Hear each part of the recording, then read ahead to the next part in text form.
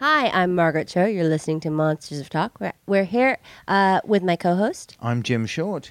We are here with an old friend of ours. Not old in age, but we've known him for a long time. Yes. Jack Boulware. Jack Boulware. Oh, hello, hi.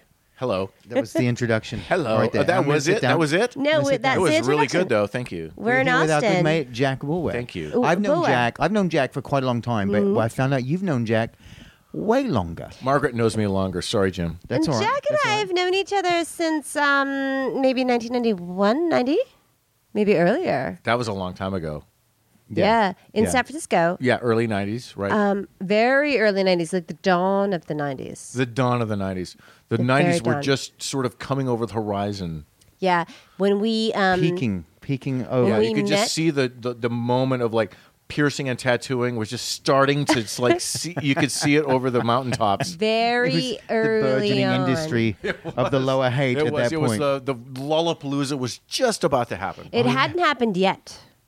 Like we were just listening to Jane's Addiction. Wow, pre-Palooza. You guys- It was pre-Palooza. pre-Palooza. Yeah, we go back that far. Exactly. But Jack is an accomplished author and also performer and also bon vivant. And What does that mean? Does that mean like you're just a drunk in public? A No, bon no. vivant? Who's it's- got a good rap?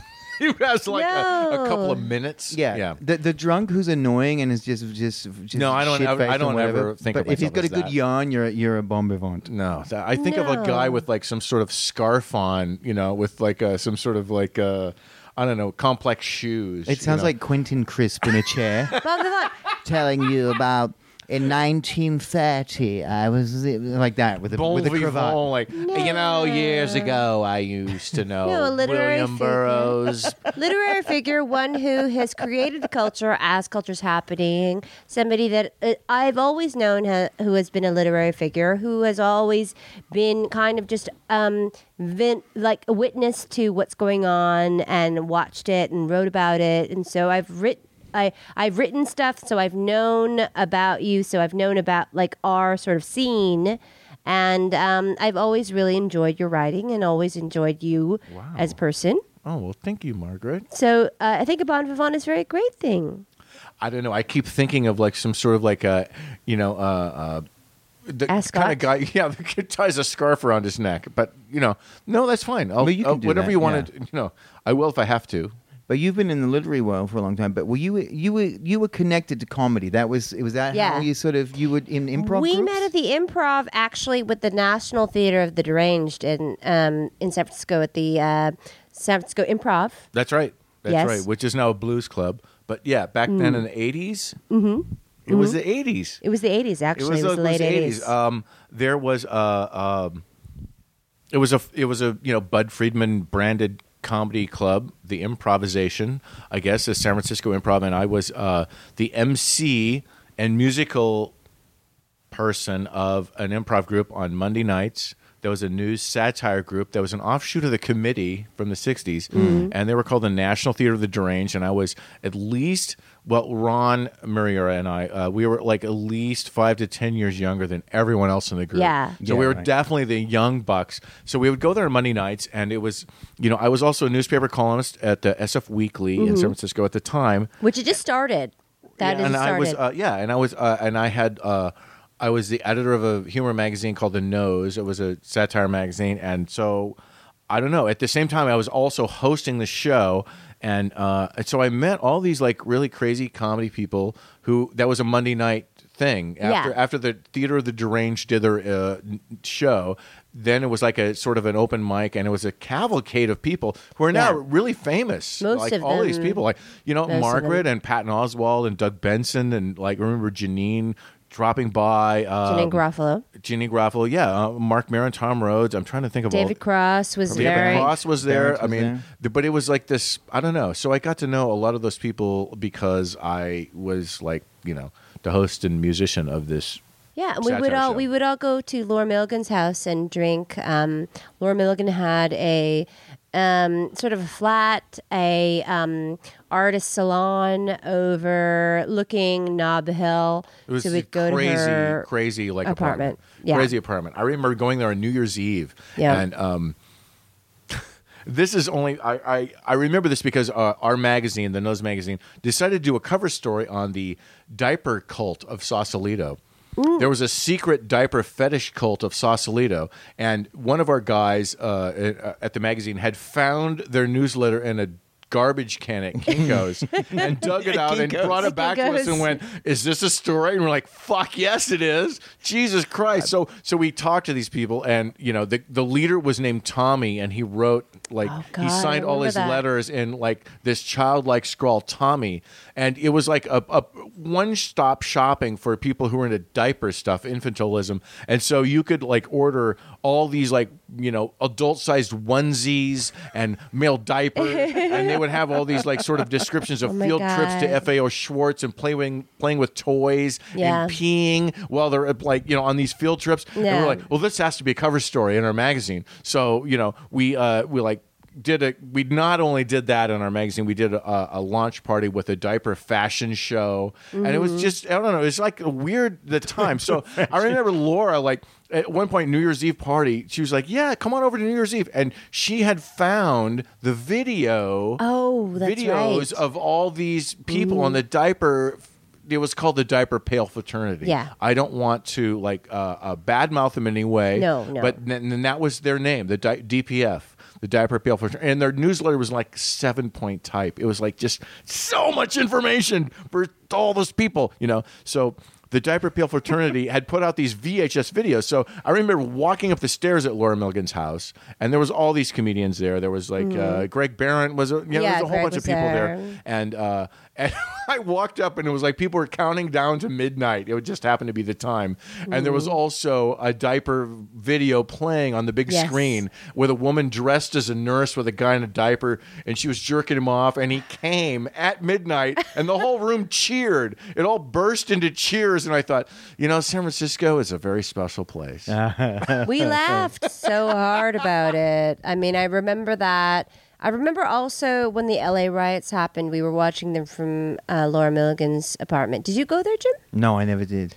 It was her. She came from a very wealthy family, and then her family had financed this beautiful Nob Hill apartment. Yeah, it was an apartment I think that they had invested in some years ago, but Laura lived there after a while. Yeah, she lived there with Eric, who was a detective. That's right. I remember Eric. SFPD. He was he was pretty butch.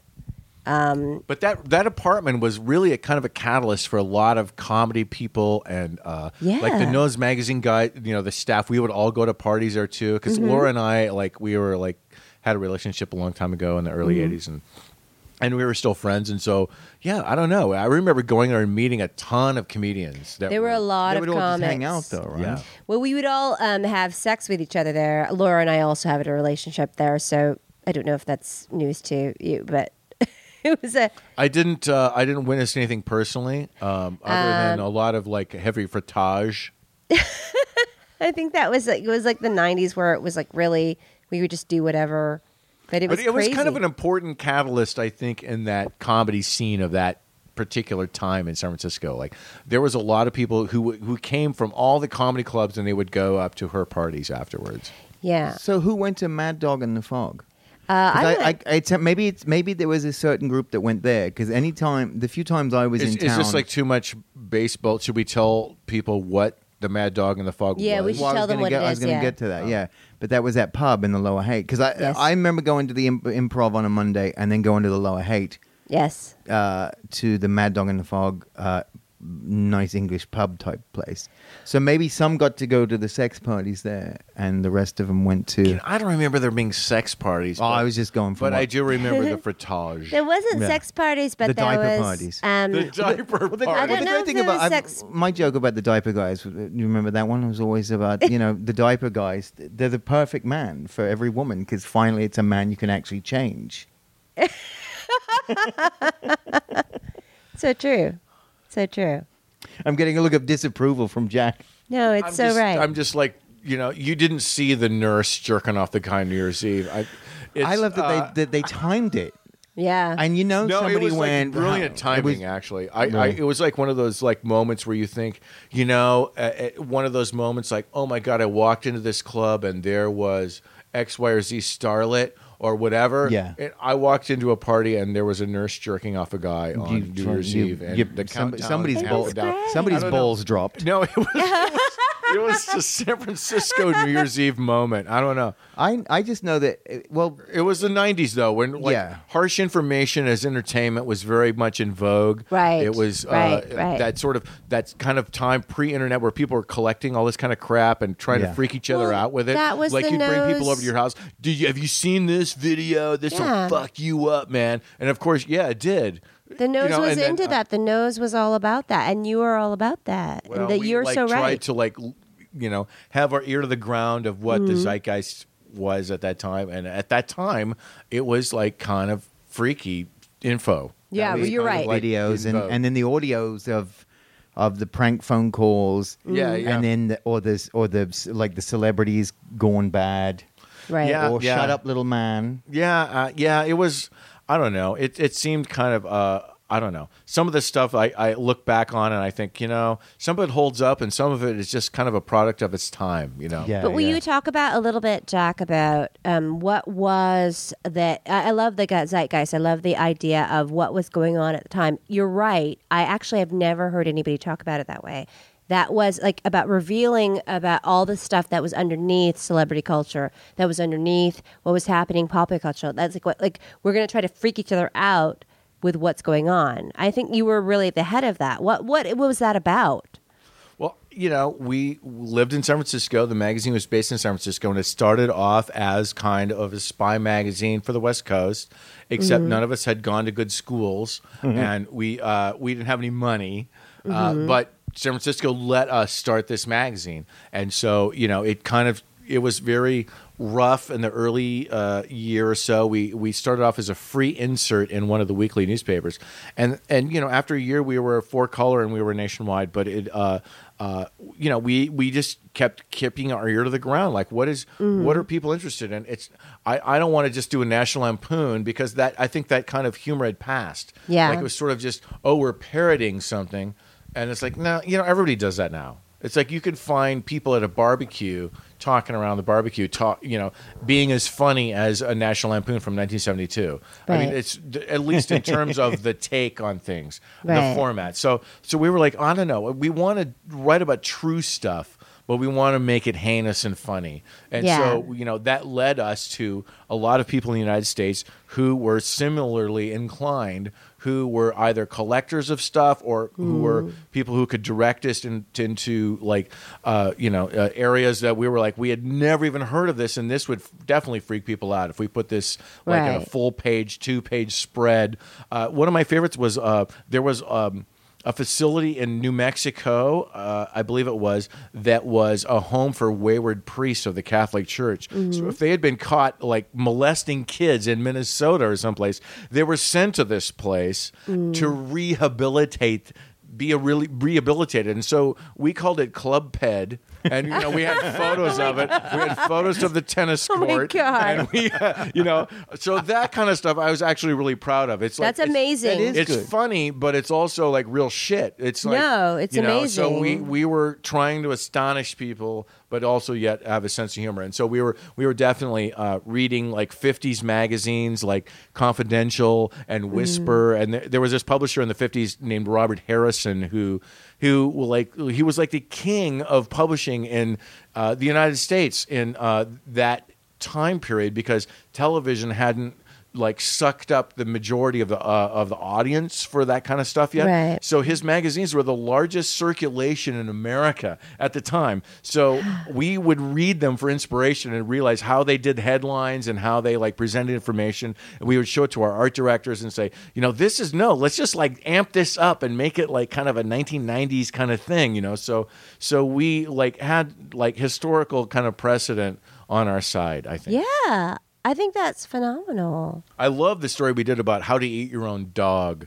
That to me was one of my favorites too. What was that? Because we had a photo service in New York that would like supplied photos for all these tabloids, and every once in a while they would just give us these weird photos and say, we can't sell these anywhere else. And we're like, these are awesome. So You guys we would will take it, we right? would like throw like a whole thing up together, and it was like this cover story of like how to eat your own dog. Like, dog, it's what's for dinner, Oh my And it would be like we ran these recipes from other countries about how to cook a puppy, and it was like all true. It was all true. I mean, it was amped up. Believe me, real the photos recipes? were like insane of like a guy in China holding up a dead dog, and stuff. But all the hate mail came from, oddly enough, Southern California. Yeah. Like really, people just like it was like where the Hmong community had settled after the Vietnam War. Oh. And then people were flipped out. Like all of this, my son brought this magazine home with this horrible thing. God damn you! They were like. And so we reprinted all of the letters, the hate letters, in our letters to the editor section because fuck you people. Deal with it. It's like, that's just like a international cultural sort of phenomenon. Yeah. And if you're so fucking racist that you can't deal with it, then fuck you. Here's your name and address, in the letter section. Was it a conscious effort to shock people? I think in the early 90s, it's so interesting because I had never heard anybody actually talk about how in the 90s there was this impulse to shock and to enrage whatever your readers or whatever was out there. You were trying to best your friends of like information or stories that you could get like about the world to them. It was kind of a cultural cachet. If you had Patton Oswalt would come to my apartment, for instance, and just stare at my wall of videos. Right. and ask questions about this and that, And it was like I don't know. I got the feeling we weren't trying to be elitist about it. Right. We were just trying to really hunt for stuff that people hadn't heard of before. Well, I think you guys were doing it. Feral House is doing it. Amok was doing it. Absolutely. Who else was doing it? Absolutely. Well, there were a bunch of people in Seattle who okay, so this is the Nose Magazine network that we set up. Yeah. We didn't really deal with people east of the Mississippi, and that pissed them off. But it's like, you know what? You guys have your own magazines. You're the hub of the publishing industry. Fuck you. We're not going to we would actually not even bother with people who wanted articles from east of the Mississippi. Yeah. We were like, no, we're Western U.S. All of the editors and stuff, we grew up in the Western U.S. So the people in L.A. were very celebrity conscious, cultural. It was really great, the entertainment sort of like information that they would collect. Right. The people in Seattle were like, it was like a rainy culture, a lot of comic books and a little heroin, but they also had their own Little caffeine. Like, yeah, definitely. Like the forerunners of like the caffeine culture. At the same time, they had their own thing. In Texas, people were really into black helicopters and conspiracy theories. And, I don't know. It was just interesting how it broke up around the U.S. that people were like interested in specific, like, subsets of information that they were like particular Right, you about. had like Utah and like Roswell and like all the that. Roswell thing, absolutely. That kind of absolutely. stuff. Yeah, and Colorado, absolutely. And then yeah. comics, we had, like Jim was talking about earlier, like all the videos we would pass around that you saw to, like videos that we would have. Like Jim gave me a lot of videos of like Star Search auditions and Jack Berry and Jane Kennedy was another one. Oh, the Jane Kennedy one? fisting video. I think you're glossing over Margaret. It wasn't just a Chuck Berry video. It was Chuck Berry peeing on the face of his girlfriend and then farting in a bathtub And wanting her to smell it. But this was like a home video that he had shot that somehow No, it wasn't a pro shot. No, it wasn't a pro shot. That people had bootlegged. Now, the same with the Jane Kennedy. Nobody knows who Jane Kennedy is now, but she was kind of she was like a TV presenter, I guess. She was Miss America, yeah, I believe. that's right. I think she point? was. And she had like a gig hosting ABC Sports or something. Yeah, like right, that. right. Yeah. But yeah, so it was a video of her getting fisted. And there was a lot of stuff like that. There was a politician in Pennsylvania who shot himself in the face. Bud God, Dwyer. yeah, that one was- that one was hard to Bud watch, Dwyer, but I forgot yeah. about that. I would always skip past that one. That kind of video. That was Connors? terrible. He Chuck shot Connors? himself in the head. Yeah, that was a terrible one. He held a press conference and he was caught, I think, cheating on something or there was Embezzling something money from the untoward, city or and so something, he yeah. pulled out a gun out of a manila envelope and shot himself in the face. On camera, live. So that video was like traded around amongst people. It wasn't was terrible. publicly available anywhere. So I don't know, but I got into this weird circuit of people where we would like swap that kind of stuff because it was material for our magazine, and it was like I don't know, we were all into that kind of world for a bit. I don't know. Probably It came seems- to somebody, came to you, to somebody, to me. You know what I mean? That you could probably see that. Yeah, well, that- there are a lot of that chain comedians there. swapping us. Well, stuff. comics It's like love a- to get together. I actually got gigs because I was able to somebody would call me up. Do you have the video? Of it? Yeah, I do. And I'll bring it over. Oh, okay. Oh, do you want to do a week? Like a booker asked me for one video, and I think I got work out of it. I think the Jim Rose Circus Sideshow and I produced an event in Seattle once where we screened all this kind of stuff. And there was a line of kids like sitting on the floor in the nightclub waiting to come in. And I was like, wow, this is like really bizarre. This is really kind of like hitting a nerve. And, Yeah. And there was no internet yet. It was like right before the browsers really and YouTube. Right. There wasn't Yeah. YouTube yet. So all this stuff was like really sort of, samizdat being passed around. I don't know why. Maybe people were bored and that was like so the real information was kind of entertainment at the time. I don't know. But I saw it among it was real. It was real Yeah. stuff. But yeah. I saw it like being passed around comedians and journalists and musicians. Yes. Yeah. And I don't know. It was just kind of an interesting little pocket of time. How where, though? Like now, sex tape culture is such a big deal. Yeah. Yeah, I mean, it happens yeah. so much, and Yeah. people almost do it now because it's like, oh, I'll get attention, I'll get a Right. career out of it. How's your Right. sex tape doing, Jim? It's one of the lowest ranked. It's just rank. But I didn't think a koala could do that. it's all pouch, baby. It's all pouch. Honey. But Wow. you should see my Skippy the Bush A kangaroo. lot of information there. but- Skippy the Bush Kangaroo. I wonder, how did the Chuck Berry tape get out? I Because don't back know. then it wasn't internet. It wasn't. You didn't upload it. Somebody didn't steal your phone. I don't know how Did it he got just mail it out. to people? Maybe it was a He must Did he have. just give it away? Did he get? Because I almost think it like disgruntled that voyeuristic- employee or something. probably something But where's that tape? Where's Yeah. what You happened to want my the original? tape? Do you want like a first generation? Is that what you're looking for? No, but I mean, I'm wondering, did he get freaked out? Like, what happened to it? Yeah, I think wonder Chuck how Berry- he got out of show his it hands. to people, but I just wonder, how that stuff. I can Because- understand. Well, it's probably really embarrassing for those people to have some of that stuff. Like Johnny Carson drunk on the Tonight Show. I remember seeing. but that stuff those- was on TV. Yeah, Yeah, it people was, would have but it's like recorded it. I'm sure they would like it to be forgotten. But Right. the Chuck Berry thing, it was interspersed with vacation video. Do you remember that? Yeah, Like, they're it was out like- there and They're out like at the Grand seeing Canyon or things, something, yeah. right? That's and right. so they were That's like right. out and seeing things. So there was like this part in the middle where the part like the tape was like not spliced, but it was like With the one video long ends tape. and yeah. Yeah, they were like filming on one long tape, and so it would just get interrupted with vacation things and stuff. You know what's That was a really weird weird thing. about this? Thinking about this now is that watching those kind of videos, like, oh, this is Chuck Berry peeing on his girlfriend, or this is Jane Kennedy getting fisted.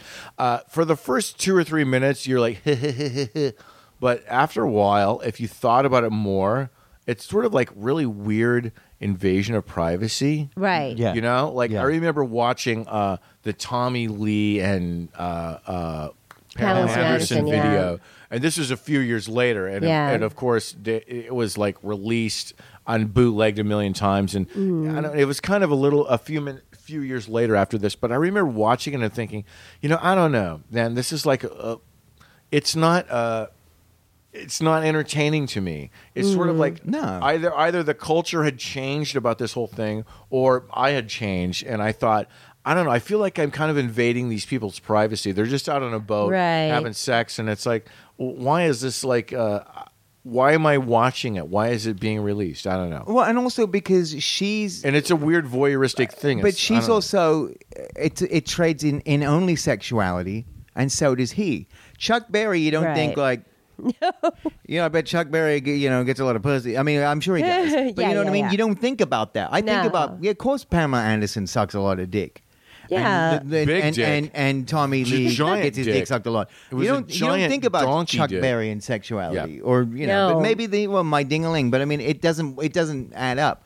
Well, you think of I think Chuck Berry was a pretty sexy guy, but, Yes, but- I don't think of him pissing on a girl in a bathtub. well, that's also the fetish voyeuristic thing. aspect. Well, Yeah, well, the I fetish wonder aspect. Yeah. how come That's a little more private. or maybe they have.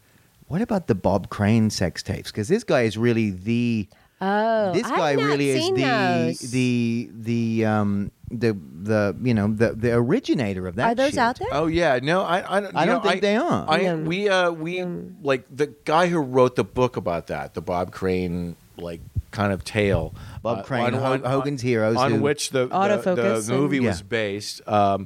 He was the guy who also wrote the book about the Zodiac Killer, and he lives in San Francisco. Bob Graysmith, and I remember going and having coffee with him and talking about the Bob Crane Right. story because we actually reprinted in the Nose magazine a section of the Bob Crane book that he had Yes. done, and he said, "Oh my God, I have seen the Bob Crane videos," and he held his hand up like 3 feet high, like he had watched all of them. Oh. And I was like, I don't know what you're going to glean from it other than Bob Crane like to fuck swingers, I don't know. And At one point, it Graysmith becomes is a very, uninteresting. Like it what's that? becomes boring. Like at one point, like watching swingers just actually becomes boring. I mean, I think that you get the celebrity and then you get the amazing thing of it, but then after that, it's boring. Like I don't know, fucking is boring, kind of. I think. You mean watching it? Yeah. I think. watching swingers. Yeah, it sort of gets repetitive. You mean watching it or being there and watching it? Both. Yeah. think. So is it less exciting than watching people who are more professional? No, it's just unexciting. I don't know. Watching people have sex is unexciting. If you're not participating directly, it's unexciting. I think. I'm not a viewer. How It's kind of like blues music. it's If just you're old fat playing white it, guys. It's really great. But if you're watching it, it's like, Yeah, it gets dull. I don't know. I've if seen you're it. not participating. Woke I up this think. morning. Yeah, I whatever it is. think. But I don't know. I'm not a viewer, so I don't know. Maybe it's different. But maybe you're a blues woman. Possibly. Probably.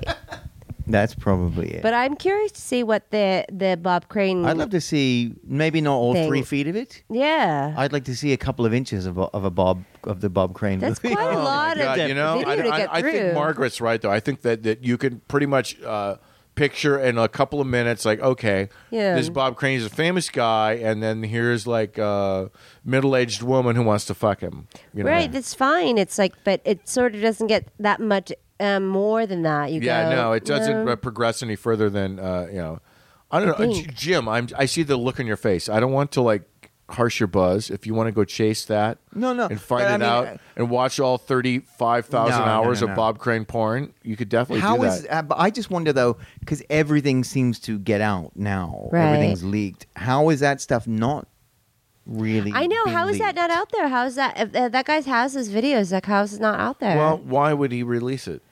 I The don't book know. came out. The Well, I don't movie know. came out. It's not like Because people it's, release goddamn everything. Yeah, you think. but if Maybe is you're, it too long? I mean, the guy died in what Well, 1978. I don't know who owns the rights to those videos, but it's like either the family or the journalist, and it doesn't really behoove either to Right. leak it out. but No, the but guy I mean, who killed him died. though, Unless there's some right? sort Yeah. of public Yeah. outcry for Bob Crane porn from Hogan's Heroes, maybe your listeners could start a campaign. Yeah, I know.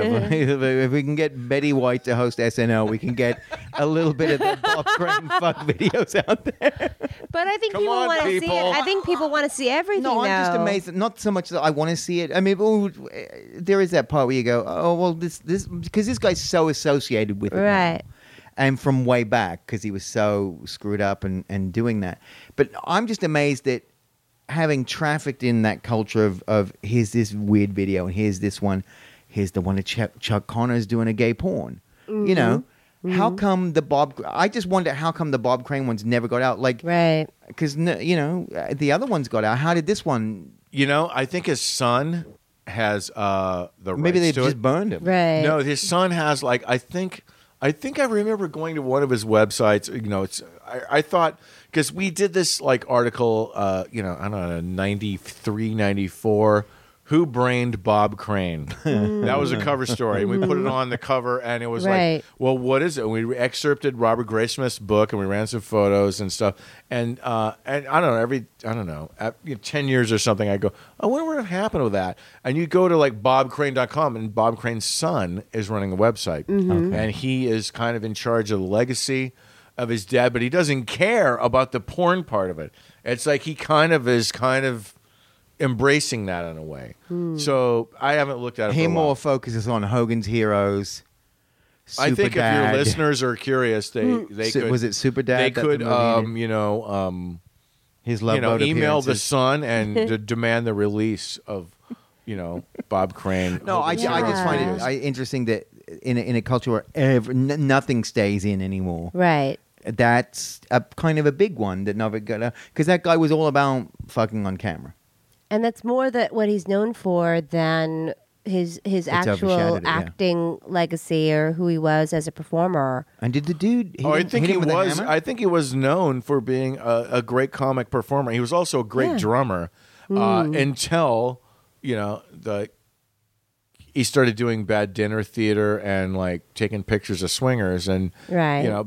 But he had a career that it's one of those people. It's like we think, oh, Barbara Eden, I Dream of Jeannie. Oh, I love Barbara Eden. I remember watching I Dream of Jeannie. I don't know what the fuck Barbara Eden has done for the last 40 years. She could be a serial killer. I don't know. I have no idea. What is Barbara Eden doing? She's quite all beautiful think still. of Barbara Eden. Oh my God, she's the genie. And I think that's kind of the thing with Bob Crane too. Yeah. Like people think of, whatever. He had like, a fucking weirdo, like kind of like second act in his career. Right. Yeah. But we all think of Hogan's Heroes. He's funny. He was like on Hollywood Squares. I don't know. He had like a legitimate celebrity career that a lot of people don't even care what he did after that. Right. He just comes into That's kind of vogue the because celebrity world. But he is exciting because he had that illicit life afterwards. That he had this sort of single, very swingery, like weird existence afterwards that people are like wondering about. Like, what did he do? And but that even came out, like, sort of came out a little bit, like, eventually. Yeah, it took a while. When you're murdered and they don't know who did it, that also adds to the mystery as well. Right. Like, Bob Crane murdered. Did Yeah. the guy beat him in the head with a hammer or a Tripod. tripod? Fuck, that's even better. But he was a guy that he Supposedly. had been sort of doing three-ways with, right? Like he had been doing like sex. Yeah, he tapes was with his his camera guy. Sort of like. But it's never involved been with- proved. Yeah. Yeah. So- You never know. We don't want to get into legal So we don't trouble want to get here. an illegal thing. But you never know. Although you have no problems in suggesting that maybe Barbara Eden is a fucking serial killer. You know what? She thinks comedy is funny. I perform for Barbara Eden. It's really weird. I've done shows for Barbara Eden, like in the front row. She's in the front, and, like it's weird to perform for Jeannie. She sits in the front. Does she do the thing like? How old is she? She's She's in her 70s. But she must have like pretty good plastic surgery, right? Yeah, I think she grants you wishes. Like if you make her Yeah. laugh, she'll like grant you I bet things. she's cool. She's beautiful. Yeah. She had a book. Love- Does she fold her Lovely. arms and blink? She's a lovely woman. I mean, she's great looking, and really, really carried the legacy on. Yeah. I She was think. like the hottest thing on TV when I was homesick from the flu in Aw. the 60s. You'd like watch, I Dream of Jeannie. Who It are was the like, two? Oh my Who are the God. two? Jeannie and Ellie Mae. well, yeah, Ellie yeah. Mae, the chicks from no, the Gilligan's Island. Oh, we talked about them recently. We talked about Marsha them Brady. a couple weeks ago. No, well, yeah, but I don't mean, know, Jim. Well, you're talking about something you saw in Australia. Elizabeth Montgomery. Oh, Bewitched. Bewitched. She was beautiful. Yeah. She was beautiful too. Yeah, She was really I mean, if lovely. you so, what is the topic now? What are we talking about now? Just Hot sort of girls chicks in, from the in, 60s. in Hot the chicks 60s on and TV 70s. from the TV. 60s. I like it. I like a bit of Christy McNichol. But of the Christy McNichol, well, 70s. That gets into 70s of the 60s, but and also because of the same sort of like supernatural type thing in the 70s. Yeah, definitely Christy McNichol. Oh yeah, but Christy I like McNichol in the movie yeah. White Dog. Yeah, beautiful. Beautiful. Yeah, she's beautiful. That's she's an great. awesome flick, though, That's because great. it's a dog that's racist. Yeah, that's a great movie. Oh my God. Who's the director of that? Who? That's like, I think Sam Fuller. Yeah, Sam maybe? Fuller. What a crazy movie. Christy McNichol, the darling that everybody knew from television, is in this movie where she owns a dog that's racist and attacks black Yeah. people. It's so fucked up. What are the other Sam It's Fuller awesome. movies that are like they're really about they're so outrageous. What Yeah. they're so hardcore. I can't. We'll have to Is he Blackboard Jungle too? No, that. somebody pull out a device and Google him. But that you're so amuck right now. You're so. But that's that just reminded me, like Christy McNichol. I remember her Yeah. in teen movies and stuff in the 60s and 70s. But then I remember her in that movie White Dog, where she owned this Right. it was like a white German Shepherd, Right. That It was happened to be racist. like Yeah. racist dog. What a bizarre idea for a movie, but yet totally compelling and Well, it's obviously so a product of great. its time. you Yeah, know. but it's also like had a revival in the 90s. Like in the 90s, we were so into things that were so outrageous, like Black Devil Doll from Hell, which I showed you. Did you ever see that? No, was Christy McNichol in that? No, that she was was a not. movie that was made by Chester Brown, who was a filmmaker who made like movies on video, and he created this sort of. It was like Magic. Remember that movie with Anthony Hopkins and Anne Margaret? Sure, the And- ventriloquist puppet Yeah. horror movie. But they had it. They made so one that. ridiculously weird. Yeah. But they made like a black puppet that was like a Stevie Wonder puppet, and they did it all on home video, and it was really insane. But it worked. It worked as a horror film, so that was good. And it was all Mondo video, Amok video, like all that kind of like Amok Because books. the woman ends up with the Transgressive, I puppet, think, Yeah, was the transgressive. word that was used back then. Yeah. and the puppet, Transgressive video. yeah, Yes. the puppet ends up having sex with her, right? Yes, and it was very But it's erotic. African American puppet, and the woman too. It's kind of Willie Tyler and Molester. Wow. Wow. But we were looking for that in the 90s. We were looking I think you for just got a Margaret tray. then on that one. That was really good. It reminds me of the movie Blackula. Do you guys ever remember Yes. that? There was Of course. British. With the African American vampire. Yeah, Mm-hmm. we I love remember Blackula. seeing that in a theater with a crowded theater, and it was like Great. fucking awesome. And kids were screaming and throwing shit at the screen, and it was like Blackula. Where did you see that? I saw it in my hometown of Montana, like where there are no black people. But it was like So it was already scary. It was already it was exotic, shall we say? Exotic. It was I exotic. love Exotic is code word Blackula. for scary. But I remember that distinctly. That's a great movie. I've never seen it since, but I. And then wasn't there a sequel? Probably a Scream, sequel. Blackula Scream. yeah. Blackula has risen from the grave, or There was something. there was a kept lot going. of like There's a lot of horror remakes stuff and- back then. Yeah. Well, Great stuff. we talked recently about this, and I think we talked it on one of the shows, the Kristen McNichol.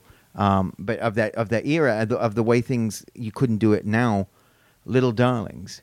Oh yeah. Do you remember Kristen that? McNichol and Tatum O'Neill, I don't think I ever and saw they were in it. a contest to fuck Armand Desante, who was In his They were like 40s. 13, and he's in his 40s. When little girls were sexualized, when they were like, little darlings, it was like maybe late 70s, early 80s, where like it was okay for young girls to have sex with older men. Like Brooke Shields was part of that. Yeah, But it was really, Jodie Foster. yeah. Wasn't yeah. that the It's so Taxi Majorly. wrong. Driver? It's so wrong, but they seem to like. But it was like a sort of taboo teen that was comedy. being explored in pop culture at that time. Yeah, but I don't even know if it was taboo then. I think it was okay then, and then it became taboo. I think. Well, I later think on. it was probably always taboo because there really is, even in like ancient cultures, like you don't fuck a 7-year-old. You know, it's just sort of Right. like, but in that sort of rad era of the 70s in film, you're like, oh, let's push the boundaries. Mm-hmm. Right. Why don't we sexualize Brooke Shields? Why don't we sexualize Jodie Foster? I'm sure it was Well, like Taxi it was Driver, yeah. calculated to Yeah. there was another movie, Foxes. That Right. was like Jodie kind Foster's of in around that. the same Sherry time. Correa That is one, in that. yeah. Where they were like, oh, young 14-year-old hotties trying Yeah. to, I don't know.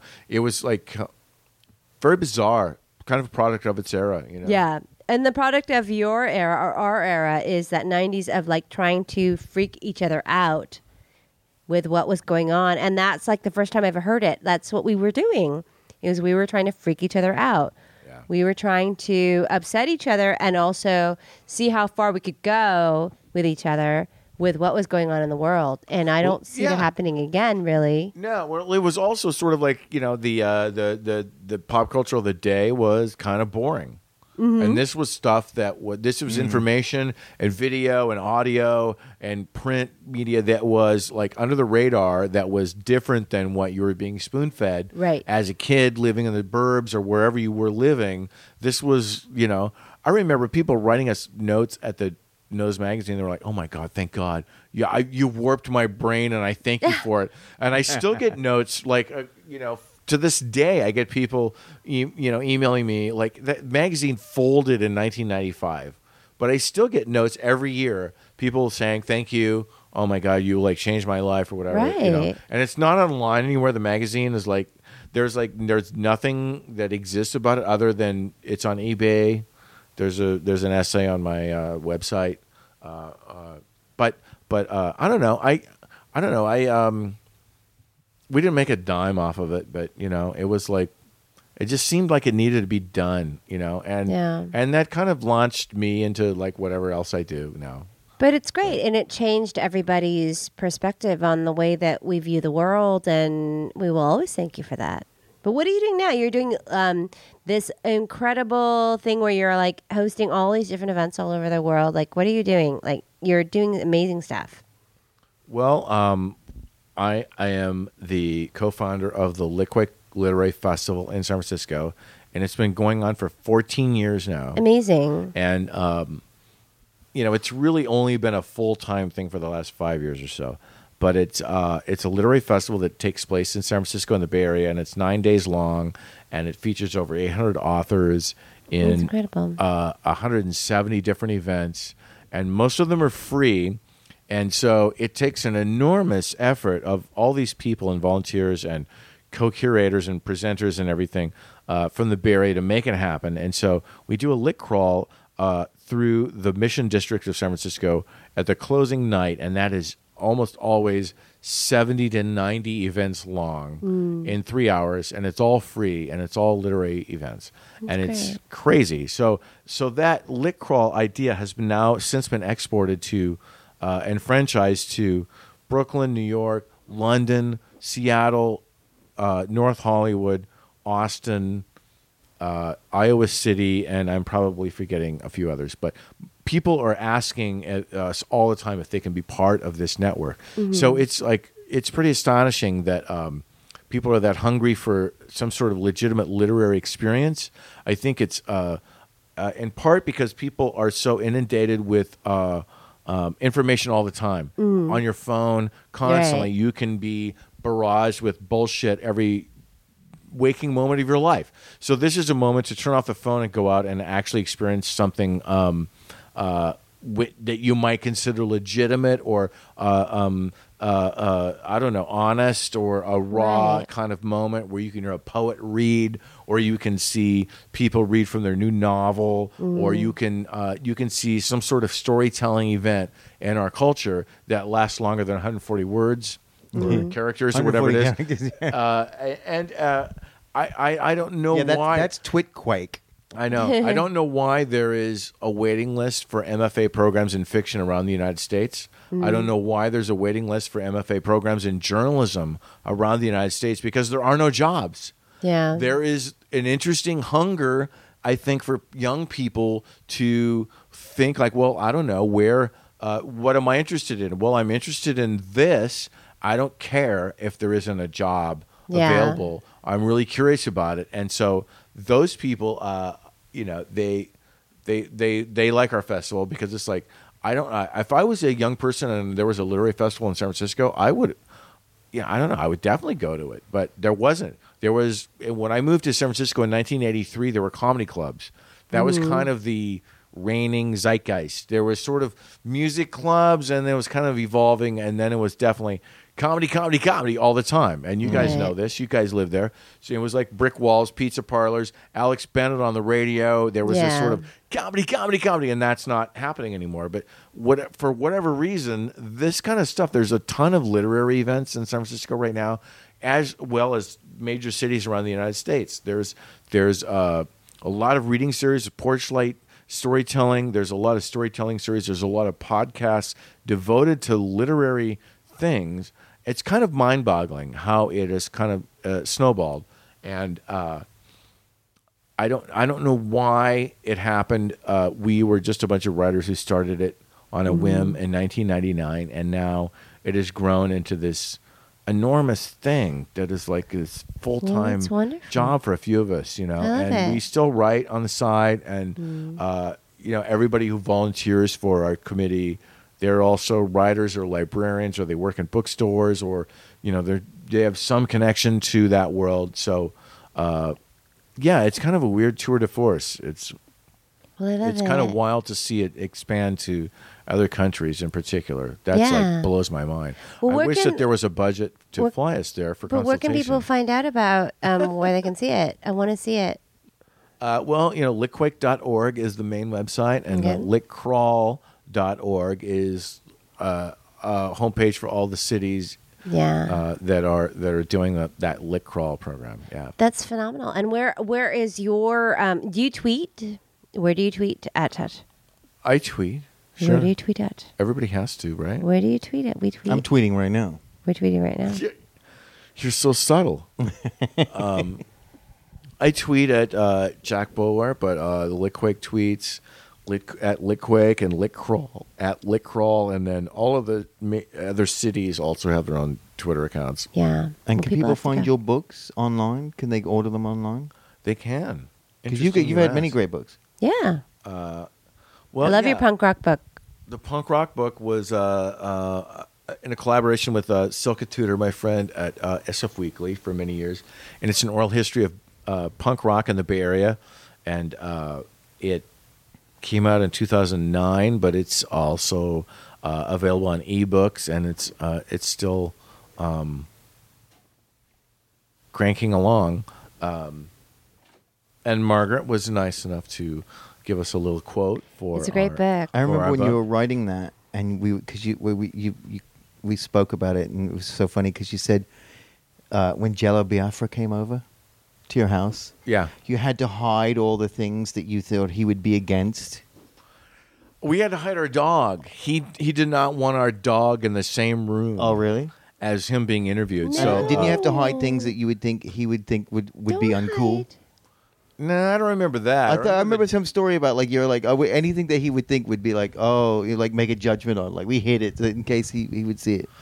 I don't remember that, but I remember that he hated our dog, and we had to move our No, dog Hated your dog? don't. to another floor of the building so it wouldn't disrupt him.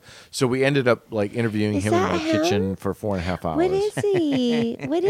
What style is it? Beagle. He was a beagle. And It was a laboratory test animal that was What? what is his Medical name? lab. What was his His name? but He was really Jello cute. Biafra didn't care about any of that.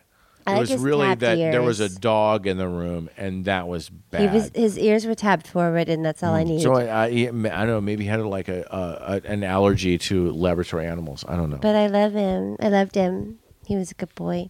But yeah, it was quite an adventure. That book. We interviewed about 300 people all around the Bay Area, and it took us like 2 more years than we thought. And we just had to try and do it as thorough as we could, because people are going to hate it anyway. No, That it is was the great. that's sort of the We that's loved it. the default mechanism, the default system for people who have been punk rock at some point in Hate their it. lives. I thought the so book was so great. some people like immediately went, "Fuck you! No. How dare you!" And Yeah. then younger people were like, "Oh my god, this is This pretty is cool. great." I remember this stuff." And then really young people, especially people from other countries, are like, "Oh my god, I can't believe this book exists." So it's kind of a We were grateful interesting for it. sort of mix of people who have bought it and appreciate it. But yeah, We love it. That's the most recent book, and I'm working on another book about sports and why I don't understand sports. I don't get it either. But I get Good for you, Margaret. I get you. I get Jack Bower. We love Jack, and thank you. You can tweet me at Margaret Troy. Where can they tweet you at, Jim? At Jimmy Shelter. You can tweet both of us at Monsters of Talk. We are Mondays now on SoundCloud.com and iTunes. You can subscribe. iTunes, Yeah. awesome. What about Stitcher? We don't know about What's Stitcher. what's What's Stitcher? that? Dude, it's a podcast aggregator. Got to get on it. Stitcher.com. Oh, what shit. does that do? It allows you to boot up Stitcher on your phone and bookmark your favorite podcasts, Oh my God. including this one. Yeah, you got to bookmark this.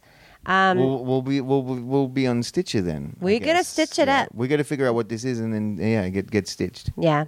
I'm going to get stitched. We're gonna All stitch right. in time to save 9. Exactly. We're gonna- Jim, are your pants usually off during interviews? No. My trousers sometimes. Actually, I don't think I've done an interview. Not on yet. This is the trousers. first. And we've it done seems. 51 now. Yeah, this is one. 51 without the pants being off. So pants on 51 times. Yes. Yeah. I don't know. It just seemed like I don't know. I rolled with it, but I just wondered. I just figured that as well. I get to sit on a nice couch in a hotel room. The trousers are coming down. It's very nice. It's much nicer Make than yourself mine. at home. That's the intercontinental way. That I is know. it. That is You it. guys are in such a nice That's what I like hotel. to do. When I go to somebody else's hotel room, I immediately like to remove my pants because it makes me feel comfortable and everyone else feel uncomfortable. All right. I don't know. I it seems okay. It seems very Austin to me. I thought very it was weird Austin. though when you put them on. Well, we're keeping Austin weird. We're not the same size. We'd be the best improv group. Jack and I should do it. Have a suggestion of a size of pants, please. Something 2 men could do with a pair of trousers who Oh, aren't related. all right. I'm going 35 home. waist. Thank you very much. You know the improv games. It's like where you have to you're returning an item and you have to guess what it is. I have this pair of pants that don't fit. I'm returning them for you, and I love you guys. Thank you. We love Thank you. you. Thanks for listening. Good night. Barbara Eden is a lovely woman. Very lovely.